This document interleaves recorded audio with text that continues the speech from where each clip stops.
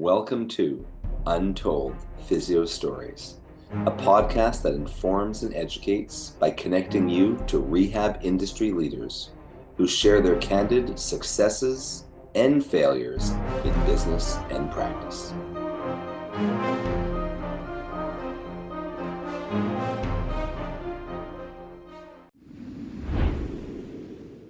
Welcome back to another awesome episode of Untold Physio Stories. I'm one of your hosts, Dr. E, with the Eclectic Approach, Modern Manual Therapy, Modern Rehab Mastery, our new online mentoring program, Edge Mobility System, and UpDoc Media. And my co-host is Dr. Andrew Rothschild, physical therapist with Modern Patient Education. How you doing tonight, Andrew? I'm doing well, Erson. How are you? Good. Having a good work week this week? Yeah, it was a shorter work week with spring break. This was this recording first week in April, so I was off first couple days. Spent a little bit of time away with my family. That's right. You were actually a little bit more talkative on our Slack channel during the day than normal the first couple of days. Oh, that's right. Yeah. Well, I have an interesting case this time around. A patient was referred to me just recently for TMJ, a friend of the family. And knowing that I have been a TMJ specialist in the past, I would like to say I'm still a TMJ specialist, just that it's not the majority of my caseload anymore. But she had headaches and earache. So initially when I saw her, it was bilateral earache. And I tried some just really gentle inhibitory techniques to her temporalis, some really light inhibitory and pressure-based mobilizations to her occiput, which was really sensitive on one side. And anything I did, even like my most light techniques, flared up her headaches and her earache within maybe 10 seconds. And the flare-up lasted probably for hours for the first couple of sessions. So I still just kind of educated her on postural correction, just some light nods, certain repeated motions kind of brought her back down to baseline. But upon further questioning, she had a bit more than just earache and unilateral headaches. She also said that upon onset of the unilateral headaches, she was seeing just like weird bright flashes intermittently throughout the day. And also, the entire time she had a unilateral headache, the right side, which is on the right side of her throat also hurt.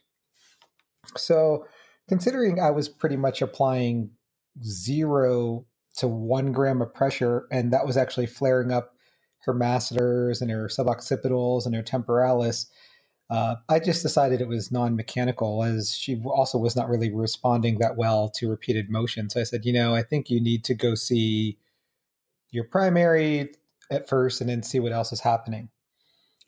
So long story short, the primary basically looked at her sinuses and said that she had allergic sinusitis. And one of the things that she's most allergic to is dust. So just like my family, she had a baby probably within the last couple of months, and they normally had regular house cleaners that would come in. But since there was flu that went through the family, the house cleaners just hadn't come in like 6 weeks. So dust had just been accumulating, and naturally she, taking care of a newborn, wasn't keeping up with the house cleaning duty. So dust was just accumulating. So that was definitely affecting her sinuses, and her sinuses were very irritated, which would also explain why her ears and her throat were hurting.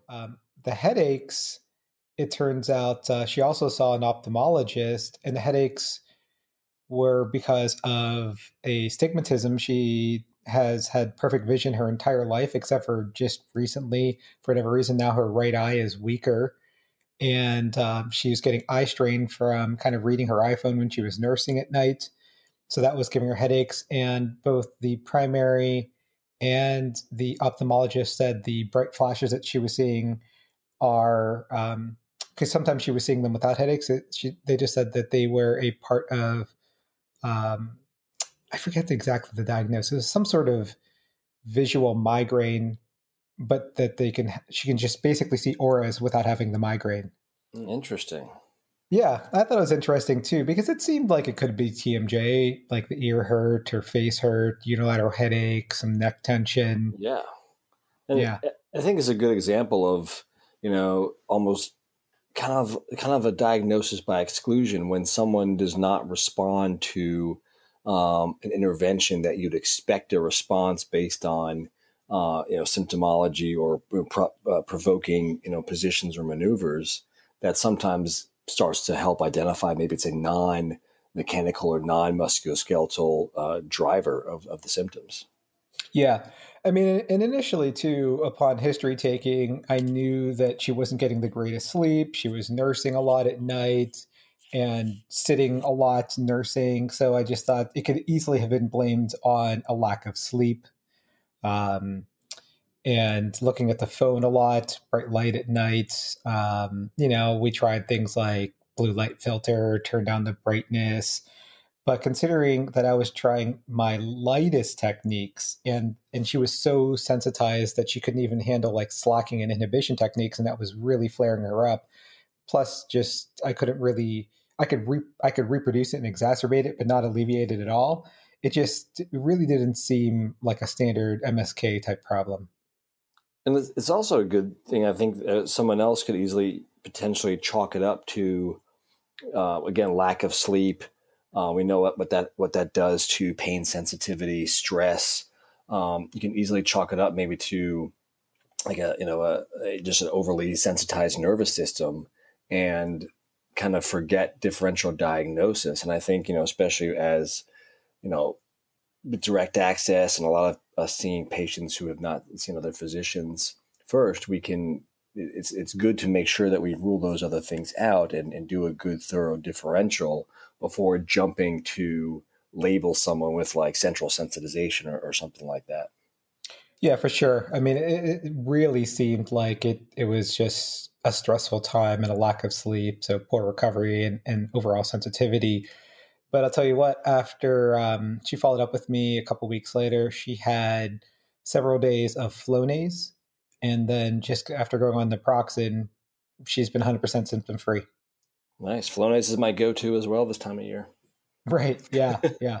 And it's funny. The doctor said, "Oh, it takes like 3 to 5 days for it to work." And I'm like, "Really?" But yeah, it's like that fourth day, she said, combining that with the naproxen, and it was just everything was pretty much gone. I mean, she's still exhausted and everything, but none of the odd symptoms. Excellent. All right. So, where can people find you? People can find me on Twitter and Instagram mostly at Spear Physio and modernpatienteducation.com. All right. And Andrew is going through his first cohort, and I hope that's going well. I just finished up my first cohort of Modern Rehab Mastery, the Modern Manual Therapy section, and then pretty soon Kyle will be taking over Modern Strength Training. So if you guys are interested in a one-of-a-kind online mentoring program that combines all three of our approaches, check out Modern Rehab Mastery. Make sure to check out Edge Mobility System. All of my products, BFR, ISTM, a couple of new products coming up and a pipeline very, very soon with the next couple of weeks to date this podcast in early April. And hope to see you at a live eclectic approach course soon. Make sure to subscribe to Untold Physio Stories. Go to untoldphysiostories.com. You can check us out on your favorite podcast provider, Google Podcasts, iTunes, Spotify, Stitcher, and hopefully Pandora when they let us in. Give us a 5-star rating on iTunes, and I'll see you later.